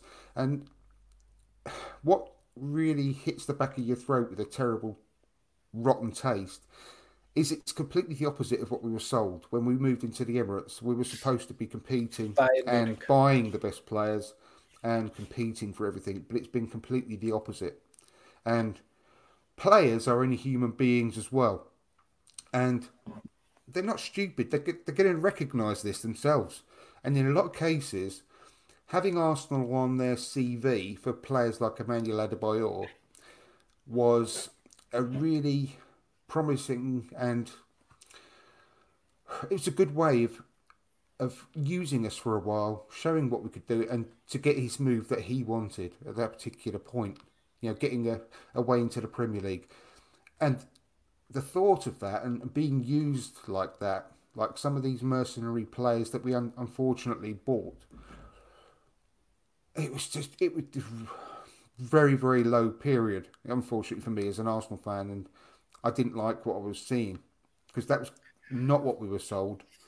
And so it's a long way around of me explaining that the answer to your question really is the reputation that we've gained under the ownership that we've got now, and the choice of manager we made, especially after Wenger left, and the choice that we should have made by getting rid of Wenger, as much as I hate saying that, a couple of seasons before. Yeah. We hung on to him a little bit too long. We could have had Klopp ourselves, as we all know. Yeah. He was all of us fans wanted him when he was available. We didn't make that move. We weren't ambitious enough. And that, unfortunately, is the answer to your question. We're not, or we haven't been, ambitious enough. And I just sincerely hope that Mikel Arteta, coming into the club now, shows that his ambition will be infectious. And I hope that his relationship with Edu will be a very good, strong partnership for Arsenal for many years to come. And the best possible thing that the club could do is show that they have a little bit of ambition, is replace Raul Sanllehi, because I think that he is the cancer that's eating the club. And the longer he stays in the club, it will make Ivan Gazidis look like Mother Teresa, unfortunately. We thought we had it bad under Ivan Gazidis. Well, you wait. If we keep hold of Raul Sanllehi, I'm very concerned. He's the biggest problem we've got in the club at the moment. I'd rather have 10 Mustafis and 10 Xhakas in the team every week than have Raul Sanllehi at the club. The sooner people realise that, the better, really. That he is the problem. And the conversations people are having about his relationship with the super agents, trust me, that's going to be just the tip of the iceberg. He's going to make some very bad decisions, and if you don't get that after the fact that he was going to offer Unai Emery a contract extension for 3 years after the Europa League final, then you never will realise that, unfortunately. I think you've made like really good points on these, and I tend to agree, and that's what I thought, and maybe that's the reason why a Real Madrid or a Barcelona come after our players. But if we see more recently, Liverpool has sold Luis Suarez, Coutinho. They've sold, earlier they've sold Mascherano. They've sold a lot of players to or Torres to Chelsea. They've sold a lot of players. So I think it's about the intent that these owners have shown since they have come in, and keeping hold of some players, making these buys. There's been a lot of luck on the way as well, but But I would think that Liverpool has made more big level sells than Arsenal has in the past few years. Yeah, but they've what they did was they identified the players that they really needed, didn't they? They identified their goalkeeper. They identified that centre back that they actually wanted, and they didn't just jump in immediately. They waited until they did, because what we would have done is, and I think a lot of it also is down to the fan base, unfortunately, being so incredibly impatient and demanding that we make that signing there and then. But for example, with Van Dijk, they had to wait 6 months to get him, and a lot of other clubs would have been panicking too much and would have gone for their second choice because they couldn't get him in the January. So instead of waiting to summer, they would have gone for a second-rate Van Dijk. And that's what we did. We could have had Van Dijk as well when he was at Celtic, but we went and bought Mustafi for 3 times the amount. But instead, Van Dijk went to Southampton, and then obviously, to Liverpool, and the rest is history. We went and bought Mustafi, unfortunately. And, I mean, it's almost comical, really, isn't it? But they've actually got the players that they wanted. They've spent massive on the exact right player, rather than go out and buy. Instead of spending say 55 million quid on one player, we'll go out and buy 3 players for 15 million. And it's much, much more of a gamble, and it hasn't paid off for us.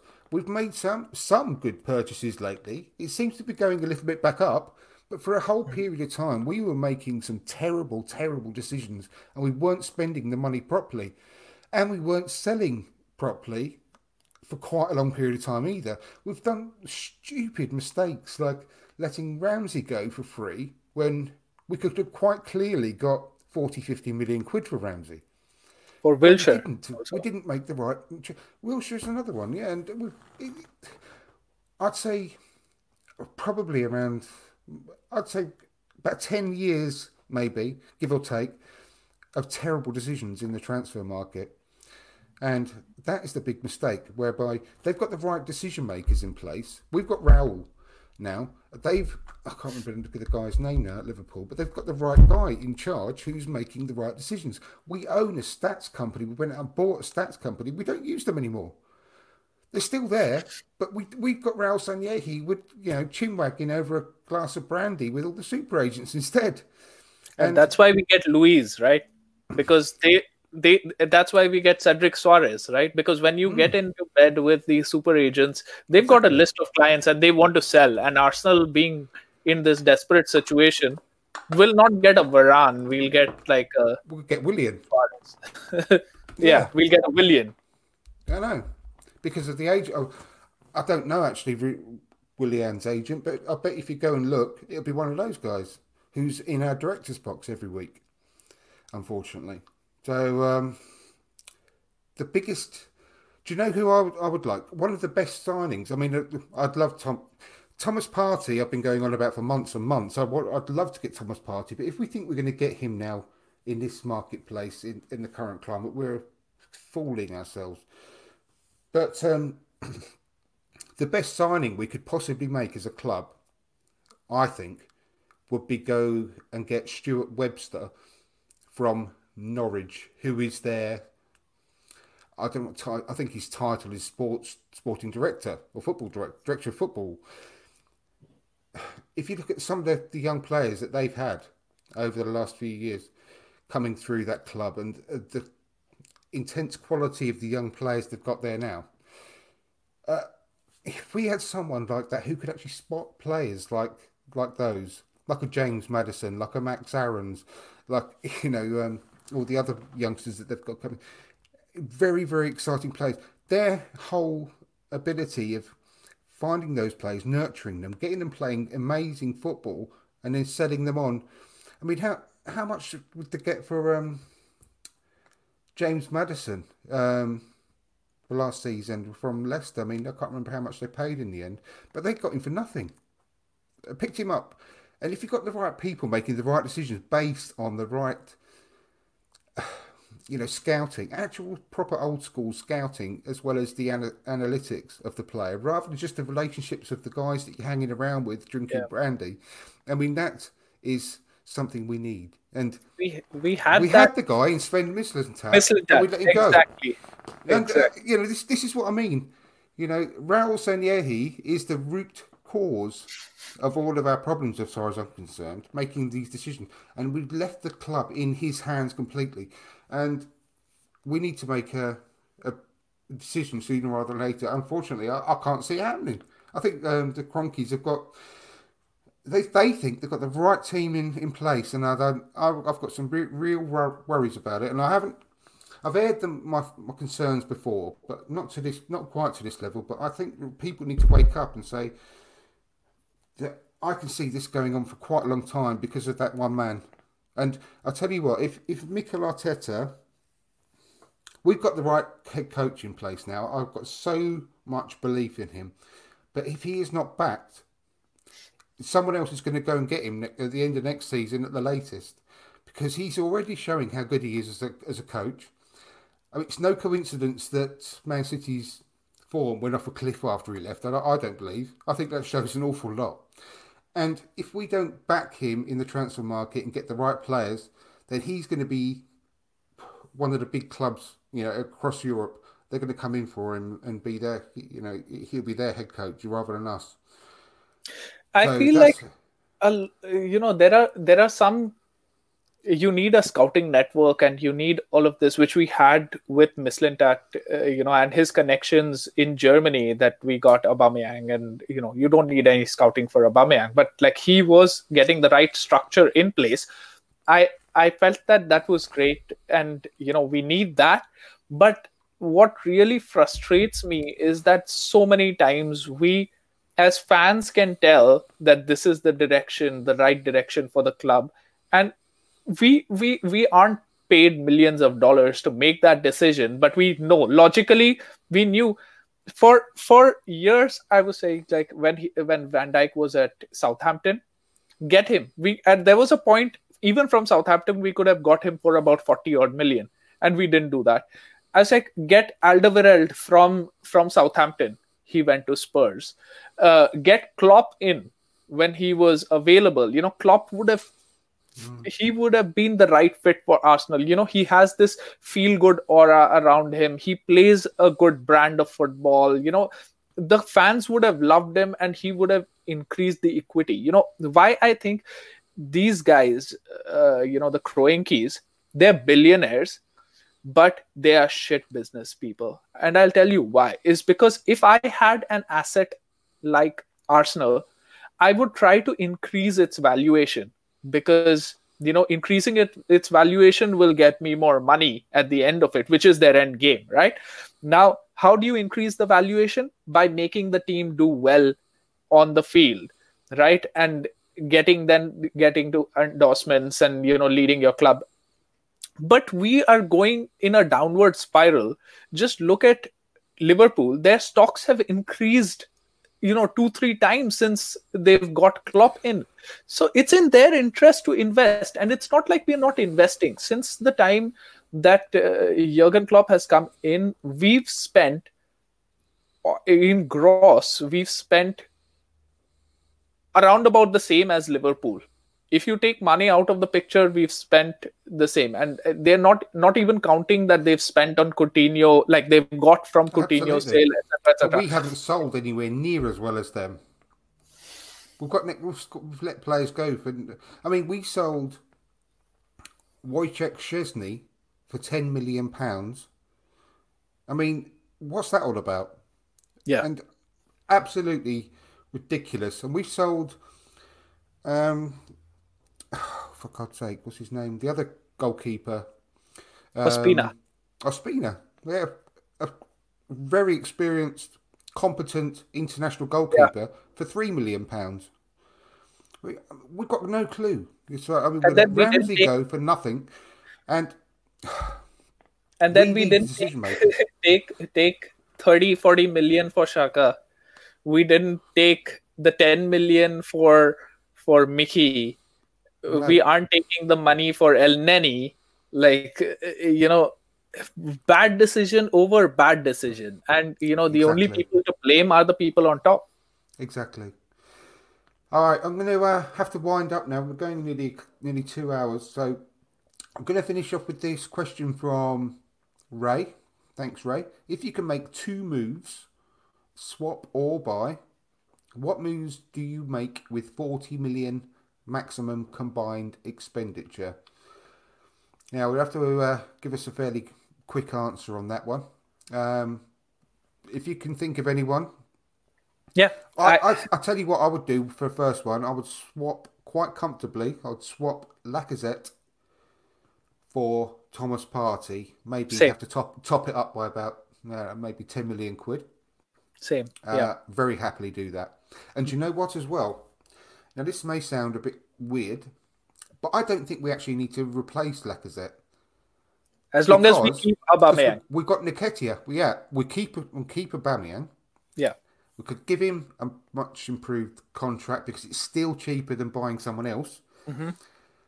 Move him into the middle, and then we've got Saka or Martinelli for the left, Pepe from the right, and Nelson from the right as well. But also, I don't think in my strongest 11, Lacazette's on the bench.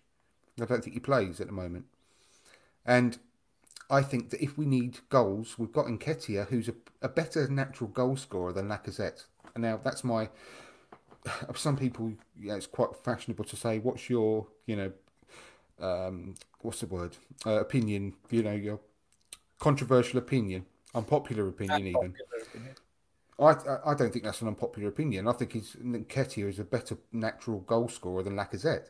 Now, Lacazette's got much more to his game than Nketiah at the moment. I'm not stupid. I know that.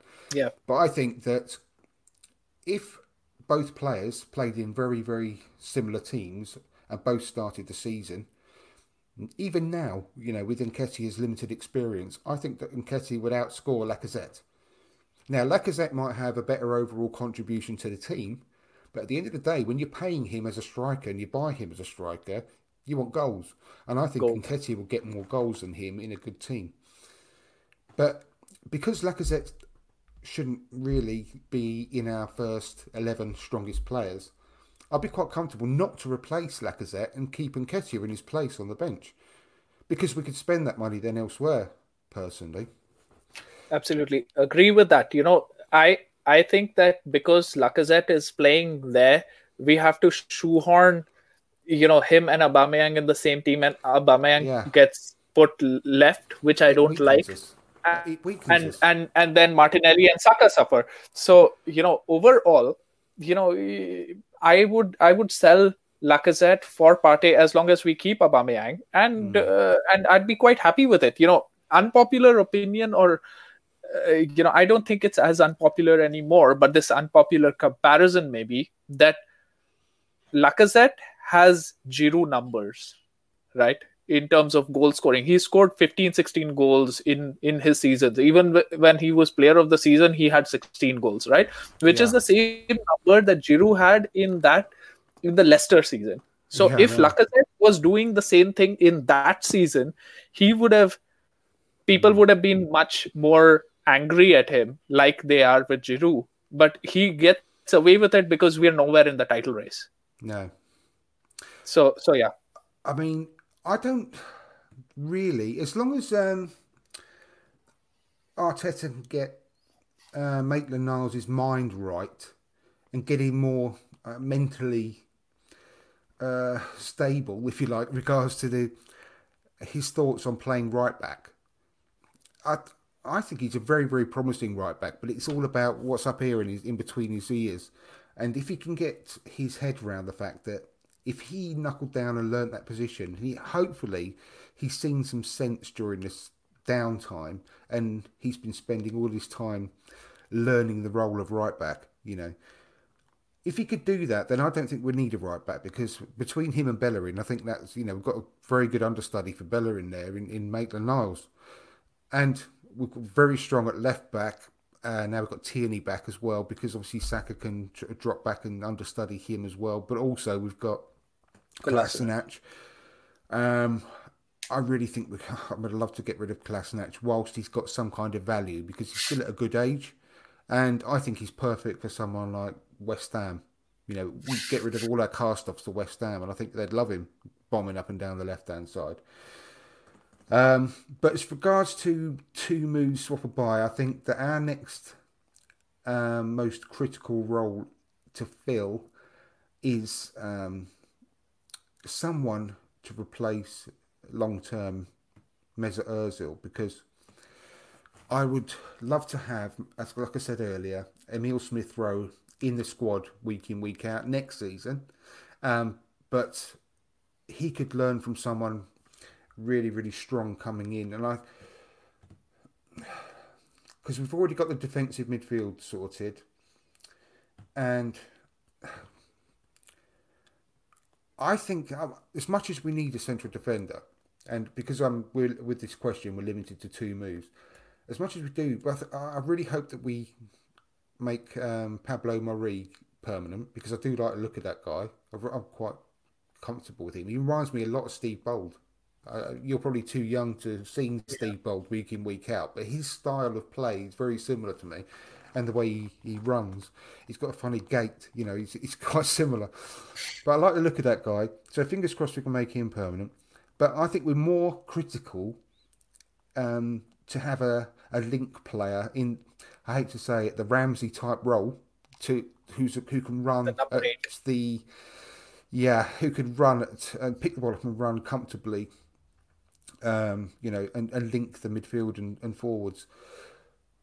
Question is, who would it be? In an ideal world, it would be someone like Jack Grealish. I do like the guy. He's a very, very competent player, and he's got a lot of strength as well.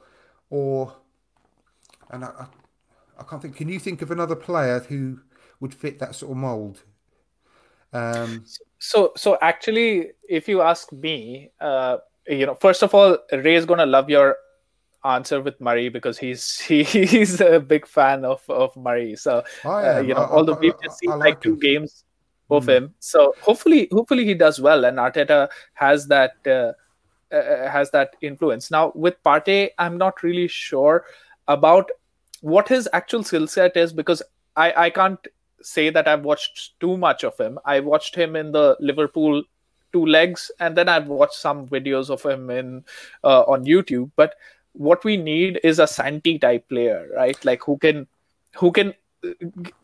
what I said before on Ray's podcast is that, if the rules of the game were that Xhaka gets the ball and for 10 seconds nobody can close him down, if those were the rules of the game, Xhaka would be the brilliant player. Yeah. But that's not the rule of the game.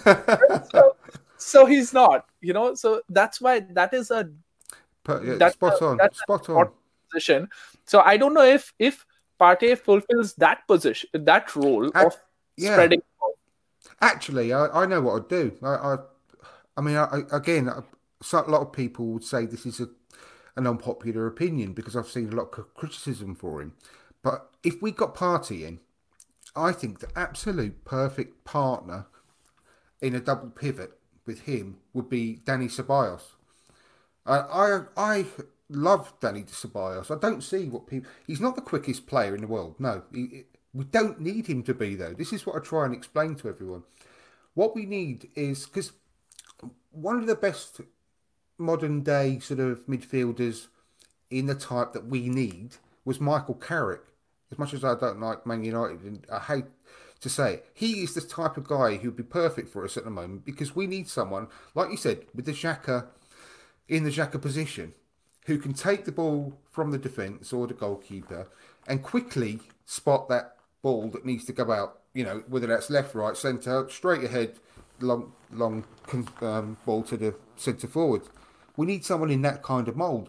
Michael Carrick was slow as a cart horse. He couldn't have any pace, but he was a very, very clever player. And I see that Dani Ceballos he could be fulfilling that role perfectly, because he is very quick-footed. He makes his decisions very quickly, and he just needs because his injury earlier in the season was such a shame, because that really stunted his progress, unfortunately. He was out for 3 months. People forget that. But I think he's got the talent and the desire, and more than anything, the passion as well, and love for the club in such a short space of time. He's the sort of player I love watching, and he would fulfil that role perfectly. And Thomas Partey, he hasn't quite got the same height, but he's not far off. I suppose... he's as close as we could possibly get to be this search for a Vieira replacement as we've ever had, because that's the kind of player he is. He's a box-to-box player, and he's got power, pace, and he would scare the living daylights out of a lot of opposition midfielders. And I think with him and Ceballos, they would complement each other really, really well. So if we could have a maximum of £40 million expenditure, I think a Lacazette swap for Thomas Partey, even if we have to give them a bit extra, and with the change, I'd get Ceballos from Real Madrid. Personally, I'd be really happy with that. Yeah, I mean, Partey for me, and then of course, like I don't know if Ceballos wants to stay or if he is the right player. We need somebody who is a quick, two-footed, player. And I do agree with the pace point of view, right? Like, because Toni Kroos is not the fastest player in the world, but he's got that passing range, right? People seem obsessed that having to have Olympic sprinters in the midfield, and yes, it's great to have pace, but we've got plenty of pace on the wings. Yeah, we've got plenty of pace in the team. We don't need a midfielder who is like Usain Bolt. We need someone who can keep the ball. Like a Ceballos, a Santi. There aren't any Santis around at the moment. People just have to wake up sometimes. There's no one like that. But Ceballos is young. He's only 22 still. Maybe he's just turned 23, I think. I don't know. But he's still very, very young. And he's got plenty of time to learn that role perfectly. And the talent is easy to see for me in that guy, Ceballos. I think he's got oozes talent. You don't play for Real Madrid if you're shit, or the Spanish national team. So I'd like to give him a go, and he could be the basis of our midfield for a long time to come. And Thomas Partey's 27, so we would get the best years out of him at the moment if we made that plunge.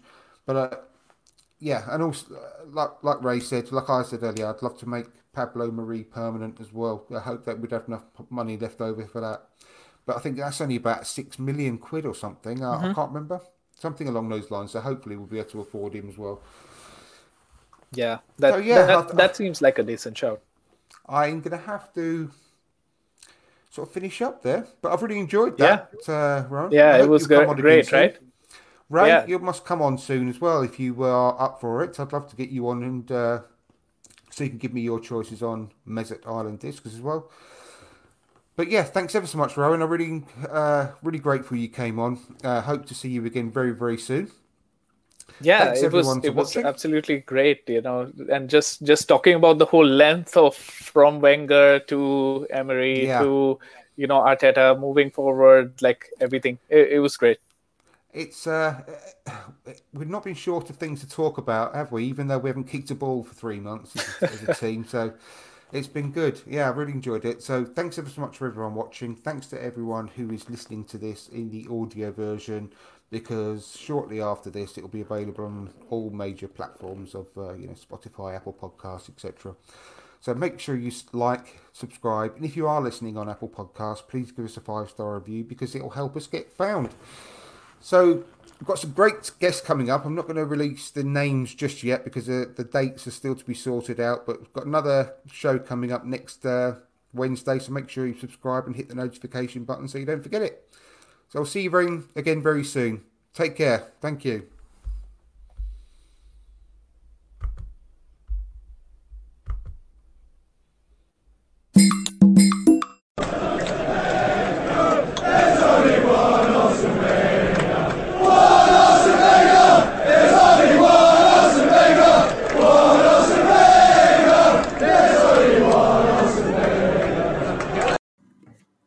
Have you liked it yet? No? Why not? What's going on? You should be ashamed of yourselves. Your grandparents right about now are thinking, wrong uns. Absolute wrong uns. This is wrong, and you know it. Start liking, start subscribing, get on with it. Thank you very much.